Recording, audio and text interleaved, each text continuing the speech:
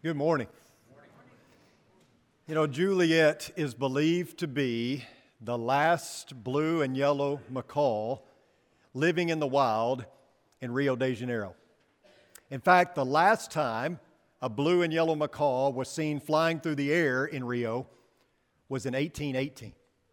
So it's very likely that Juliet is the last of her kind. Now imagine that. Imagine being the last of your kind on earth. How would you handle that? How would you cope? Well, Juliet has a rather sad way of coping. For the last 20 years, she has flown to the macaw enclosure at Rio de Janeiro Zoo. She lands on the cage, and through the wiring, she engages in grooming activities with the other macaws.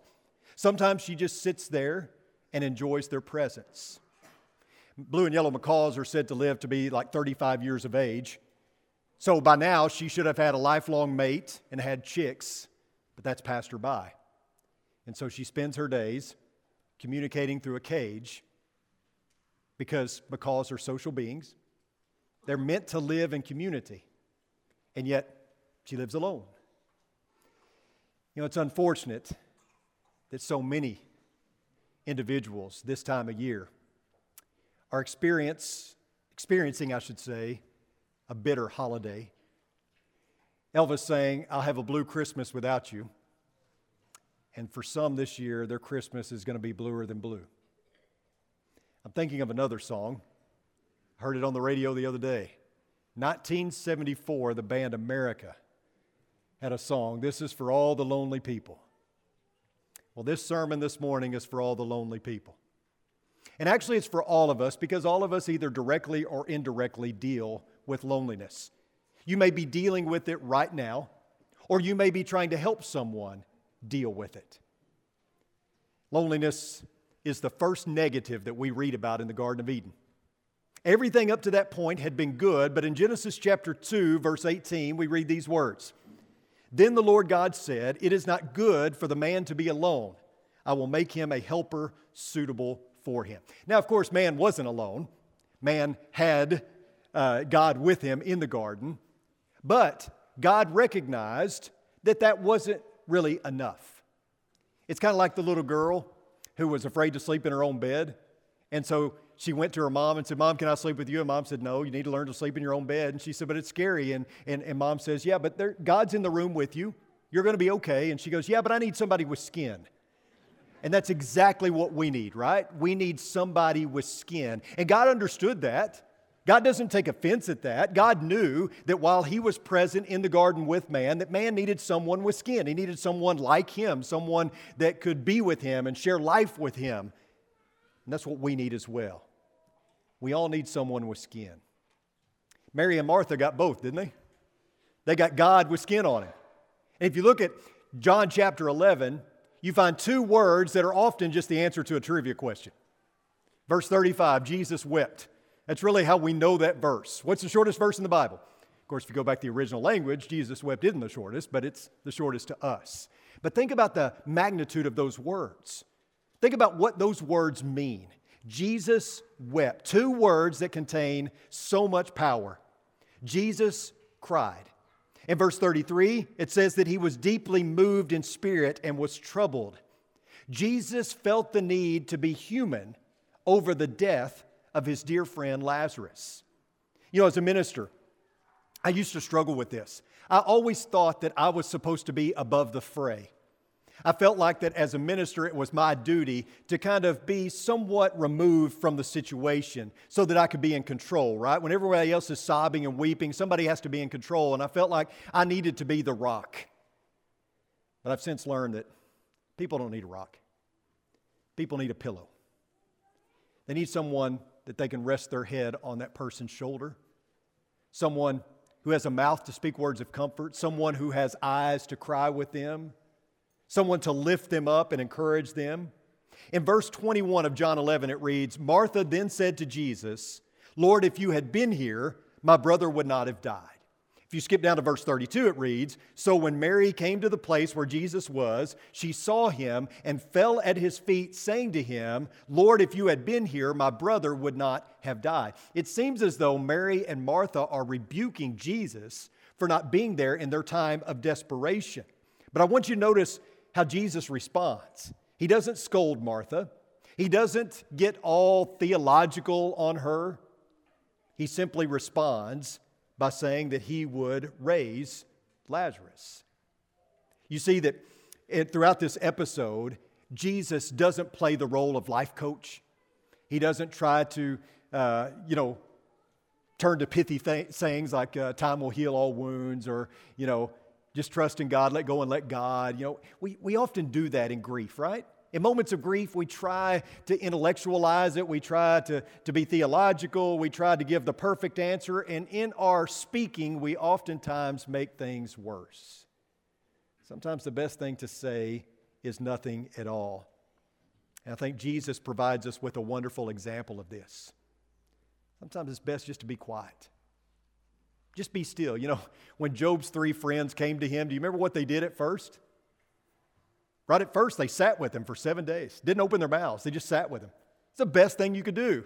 And then they messed it all up when they opened their mouth, right? So many times that's what happens with us. It's fine when we're sitting with the person, but then when we try to play life coach, we get ourselves in trouble. I want you to notice verse 31. "Then the Jews who were with her in the house and were consoling her, when they saw that Mary had gotten up quickly and left, they followed her, thinking that she was going to the tomb to weep there." So the Jews had come to Mary and Martha's house to console them. This was no gentle sobbing. This would have been bitter wailing, because in this culture, the Jews felt like the more wailing, the more bitter the shrieking, the more honor it brought to the deceased. Sounds a little weird, but that was the culture of the time. So this unrestrained wailing and shrieking was going on. And imagine that you are arriving in the village and you hear this, and you walk up on the scene, this community of people grieving with these 2 sisters that had lost their dear brother. Everyone was overcome with emotion. Tears flooded the ground. There was a community that had come together for the sole purpose of lifting these women up. The loss of Lazarus didn't mean as much to the crowd, but still, they were there for their friends. And this was an essential part of the Jewish religion. Grieving with those who were grieving was an essential part of the Jewish religion, even more essential than any good work. Of course, we don't need a book of traditions like the Talmud to tell us that we need to be there to encourage those that are grieving. We understand that that's a part of being the church, because the church is to be a community of bereavers. That's what we are to be. We are to be lifter-uppers. We come out of love and concern, not out of duty or obligation. I want to jump over to John chapter 12. Verse 1, it says, "Therefore 6 days before the Passover, Jesus came to Bethany where Lazarus was, whom Jesus had raised from the dead." Verse 2 says, "So they made him a dinner there, and Martha was serving, and Lazarus was one of those reclining at the table with him." So Jesus visits the home of Mary and Martha again. Why? Well, to check on them. Because that's what you do. The grieving doesn't stop at the funeral, folks. I think that's how we often think in our culture. Well, the funeral's over, time to move on. But it's the days and the weeks and the months and the years after the funeral. People still ache. They still hurt. Time doesn't heal all wounds. That's a myth. It might make it easier to process the grief. And in fact, it should at some point. But you're always grieving the loss of someone you were close to. You know what the best tool for a bereaver is? A calendar. If we kept a calendar, and on the day that one of our loved ones lost a loved one, we marked that day. And then every time that date rolled around, we called them up and we said, "Hey, do you need anything? I'm praying for you. Would you like to go out to eat?" Following up and making sure that we're still taking care of them long after the funeral is over. Understand that John's gospel was written for a Greek audience. And this snapshot of Jesus found in chapter 11 would have turned their world upside down. The Greeks believed that God was distant, that he had nothing to do with his creation once he created it, especially his people, because the Greeks knew that people were emotional creatures, that people feel anger, they experience emotions like sadness and loneliness and things of that nature. And so, if a person is feeling those emotions, it means that someone or something has control over them. Well, God can't have anybody that's controlling him, so therefore he never experiences those emotions with people, so therefore he's distant, he's aloof. But this picture, this portrait in John chapter 11 shows that that's not the case. It would have turned their thinking on its head. The entire episode, Jesus is painting a picture of a very different God than they were used to. One whose heart is overcome with the anguish of people. A God with skin on him. One of the greatest things that Jesus did was bring the news of a God who cares. And not only that, he established a community of believers that we know as the church. This community helps us cope with grief. Not only are we able to tap into the power of God in times of distress, we're able to tap into the power of community. We can rely on our spiritual family. I love the way Paul puts it in 1 Corinthians chapter 12. And if one member suffers, all the members suffer with it. If one member is honored, all the members rejoice with it. God, in His infinite foreknowledge, knew that people need other people. The church functions, or at least it should, to comfort and support one another in both the triumphs and also the trials of life. One of my favorite movies during the holiday season is Home Alone. If you haven't seen Home Alone, I'm about to ruin it for you. So Home Alone is about an 8-year-old boy by the name of Kevin McAllister. Kevin lives in a large home with a wealthy family in Chicago. And Kevin is kind of a modern-day Dennis the Menace. Cute kid, spoiled brat. And the family, his family, is having all of their extended family descend on their home for the holidays. They're spending the night, and the next morning, the whole family, aunts, uncles, nieces, nephews, cousins, they're all going to Europe on vacation. And so the family descends, and there's all this chaos, and Kevin is not happy about it one bit. He wants his own space. He wants to have, life like it's always been. He doesn't like all the commotion, doesn't like what it's doing to disrupt his life. And so he acts out. He tells his mother he hates her, and he wishes he could live alone. And she sends him to sleep in the attic. And the next morning, the family gets everything gathered up, and there's chaos, and there's hustle and bustle, and they get on the plane, and they're flying to Europe, and they realize, we don't have Kevin with us. And Kevin wakes up to his wish being a reality. He is home alone, which means that he can eat whatever he wants, he can watch whatever he wants, he can do whatever he wants. Now, during the course of the movie, there's a couple of bumbling idiots by the name of Harry and Marv that try to break into his house. And those antics are pretty funny as he sets booby traps and all kinds of things to stave off their attack, intrusion. But eventually, the family turns around and heads back home to recover Kevin. And in that time, Kevin realizes that not only is he alone, he's lonely. And the wish didn't match the reality. And that's often the case with the birth of Jesus. We talked about this a little last week. The birth of Jesus is often overtaken by flying reindeer and jolly old St. Nick. Joy and peace are Christmas buzzwords. You have gifts, you have trees, you have lights, and you have ornaments. All that takes center stage. It's the most wonderful time of the year, right? But when we read of Jesus' birth in Scripture, we find a very different mood. We read about a ruthless king, we read about terrified parents, and we read about dead babies. It was the bluest of times, but that's what makes this story so incredible. The fact that Jesus chose to make His entrance into a world that was experiencing so much unrest, so much turmoil. It's actually very fitting when you think about it, that the birth of Jesus would be the answer to our grief. Death, disease, sin, evil, darkness were front and center the day that Jesus arrived, but that's why He came.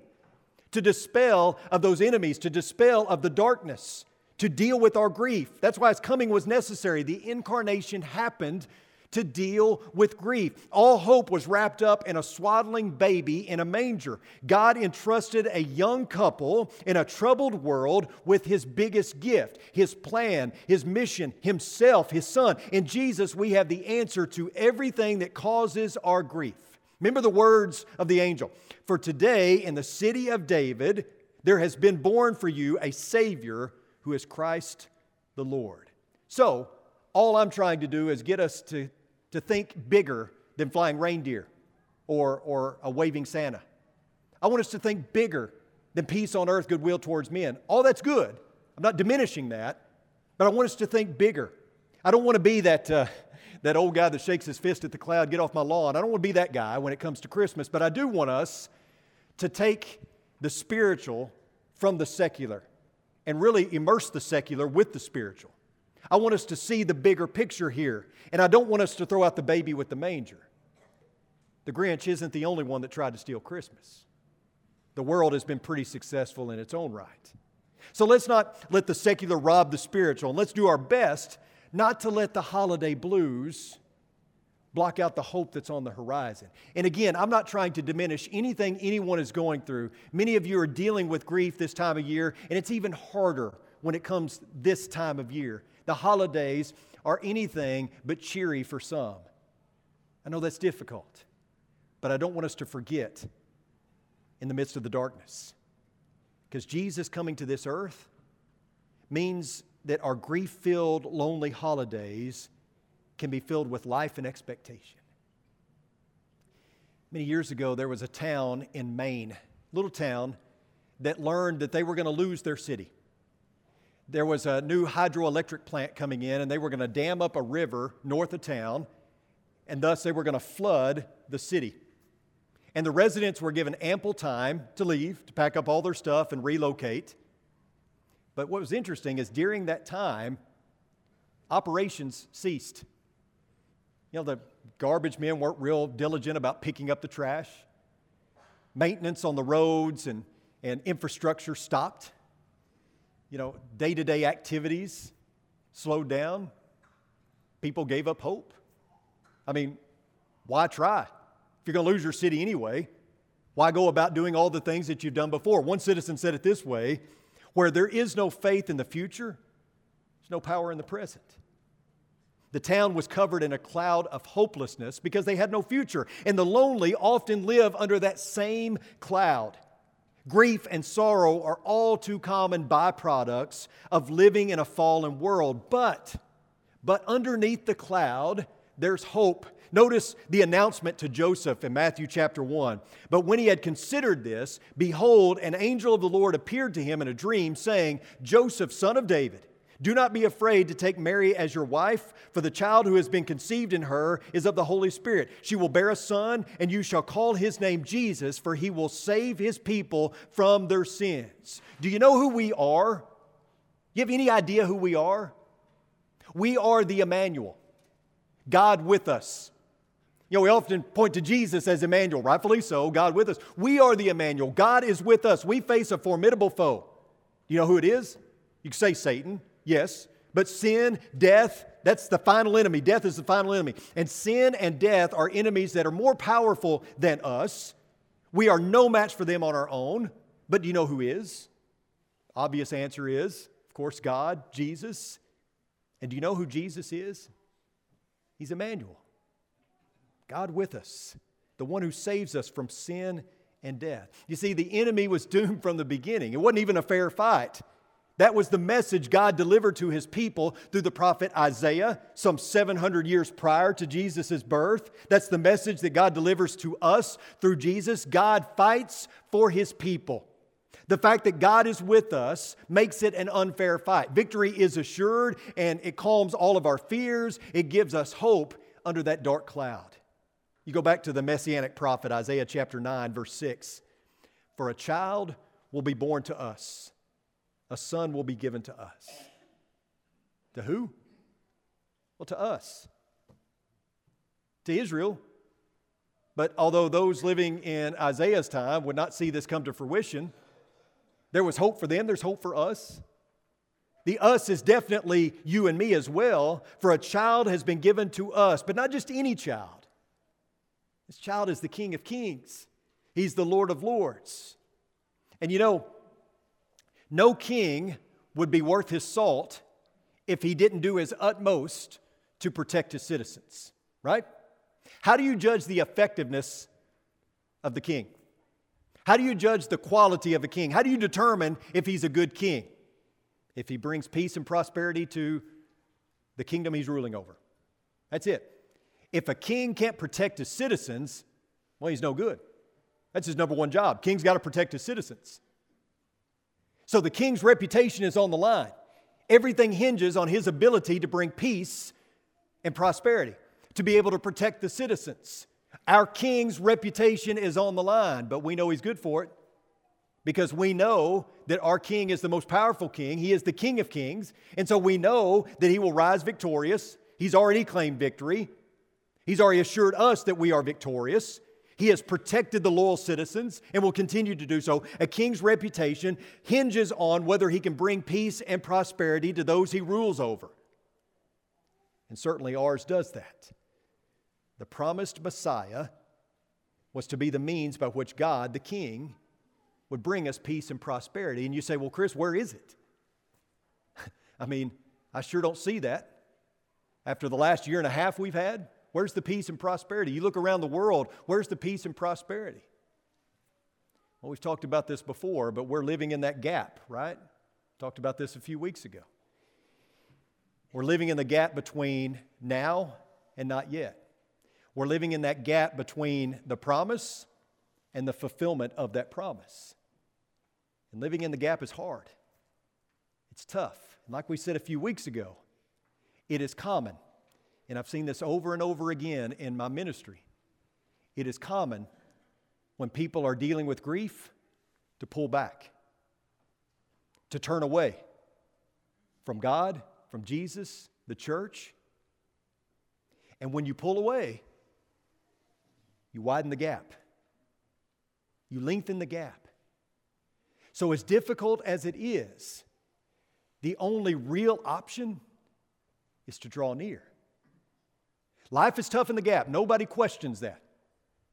Sometimes your kids say life isn't fair. Whoever said life was going to be fair? Jesus certainly didn't. In fact, Jesus said if you follow me, life's going to be very unfair. So just get used to that. However, there's a promise of something better. This isn't as good as it gets, right? Life in the gap is tough, but it's not permanent. Our king's reputation is on the line, but he pulls through. He brings peace to the land through a prince who will destroy the enemies who continue to rebel against God's rule and reign. Who are the enemies that will be destroyed? Well, Scripture tells us. The enemies are the devil and his angels, those who do not obey the gospel, death. Those are the enemies that he points out in Scripture that will be destroyed. For us, a child is born. God has given you and me a gift. And it's a gift of rescue, a gift of hope, a gift of peace. A day is coming when there will be no more enemies, and thus no more grief, no more sorrow, no more hopelessness. And so my encouragement to you is don't lengthen the gap, don't widen the gap. Instead of pulling away, draw near. Because turning away would be more catastrophic than anything you would experience going forward. A father had lost his wife to cancer and forced to raise his little 6-year-old boy on his own. And after the funeral, they returned to their home, and as the father and son walked through the door, they realized the gravity of the situation. Mom's not coming back. It's just the two of them from then on. So night came, and the father tucks the little boy into bed and says his prayers with him, gives him a kiss on the head, and retires to his own room. As he's laying there, he can't sleep, and he hears a knock at the door. He knows exactly who it is. "Daddy, can I come in?" He says, "Sure, son." So son comes in, gets in bed with him, and the two of them lay there tossing and turning. They can't go to sleep. So much anxiety, so much grief, so much sorrow, and the loss of his wife and the child's mother. Finally, the little boy turns over to his dad and he says, "Daddy, are you looking at me? Because if you're looking at me, I think I could go to sleep." And the dad says, "Sure, son, I'm looking at you. Go to sleep."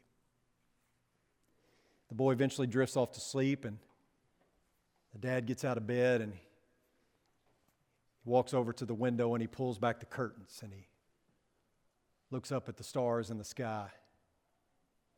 He says, Father, are you looking at me? Because if you are, I think I could go to sleep. There's a lot of us having some sleepless nights, having some difficulty going to sleep. But hopefully we can take solace in the fact that our Father is watching us, that we're not grieving alone, that we have the Father on our side, but we have a community of bereavers on our side as well that are there to help us to cope with the grief, to deal with life in the gap, and to get out from under this cloud. You know, dealing with loss and loneliness isn't easy, and I'm not trying to sell you on that this morning. But I do hope that we can find some comfort in one another and in the Father that is looking down on us. I hope that helps you to sleep at least some. I'm so thankful for this family, and if we can encourage you, if you need the prayers of this church family, if you need love, support from this church family, you don't have to come forward. You can tell us during this week. We can pray with you, pray for you. If you're ready to study the Bible with someone, let us know.